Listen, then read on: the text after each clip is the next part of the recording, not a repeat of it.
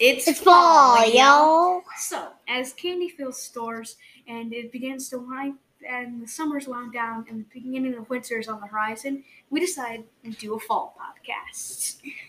And so, what's it going to be about, Bella? Well, we're going to talk about our traditions, desserts that we have made before, and some other lovely ideas. Okay, so first, can I start? You may. So, Cast Iron Chef, I found the recipe off of their site, and it's castironchef.com, and it's a giant cast iron cinnamon roll. This is one of my favorite things to make. It's as big as like a pasta Yes. pot. And it's just one giant cinnamon roll, and it's amazing. Okay, so something that I have made before, me and my dad made them. They're apple roses. So you lay out some dough, pastry dough, or dough that you made before. You take some apples with lemon juice in them, and then you heat them up somehow. You will need a parent's help because it will get hot. And after you're done putting them in the microwave or something. So then you take those apples, you lay them on the end of the crust. Then you put your sugar cinnamon mixture. You need brown sugar and cinnamon in a bowl. Then you mix it all together. And then it's really good. You throw them on the grill. But I bet you could put them in the oven before. Those are pretty good. Yeah. And then let's tell them about the recipe you like to make. Okay, so I made this. So you take butter that's softened and put it on a piece of toast. And then you put cinnamon on it as much as you think. You eye it. You don't have a certain measurement. Then you take some sugar and drizzle on top. Then you take a fork or spoon and mix it up.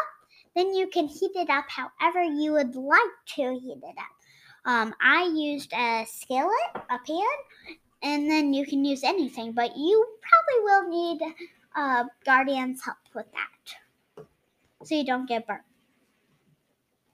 Or parent. Yeah.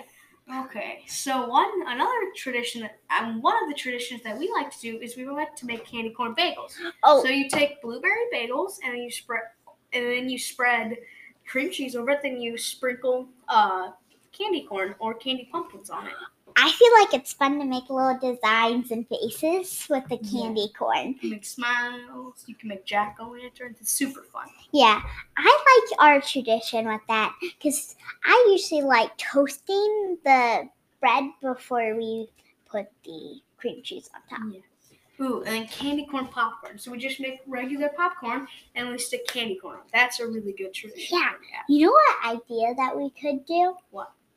Use the cheese popcorn and throw the candy corn in it. Cheesy popcorn with candy corn? I don't know. It sounds interesting. That would be something interesting to try. Yeah. And another one we have is the stacked cider bar. So what you do is you heat up apple cider, then you stick different desserts on them. So like miniature pies, bagels, donuts, cookies. Really anything. Even little cupcakes. Yeah. Oranges, apples. Yeah. You can slice them up and put them on it. And sometimes it's fun to use skewers and skewer them on, then dunk them in the juice and eat them off the skewer. Okay.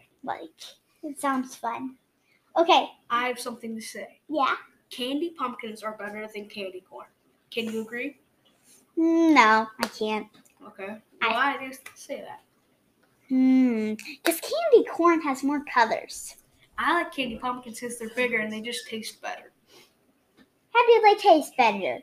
They're the exact same ingredients. As you know, maybe they're not. Okay. Okay, if you could use fall candies, what dessert would you make? I would make a cake filled with candies. I would do ice cream. I would do a carrot cake with hot tamales and candy pumpkins in it.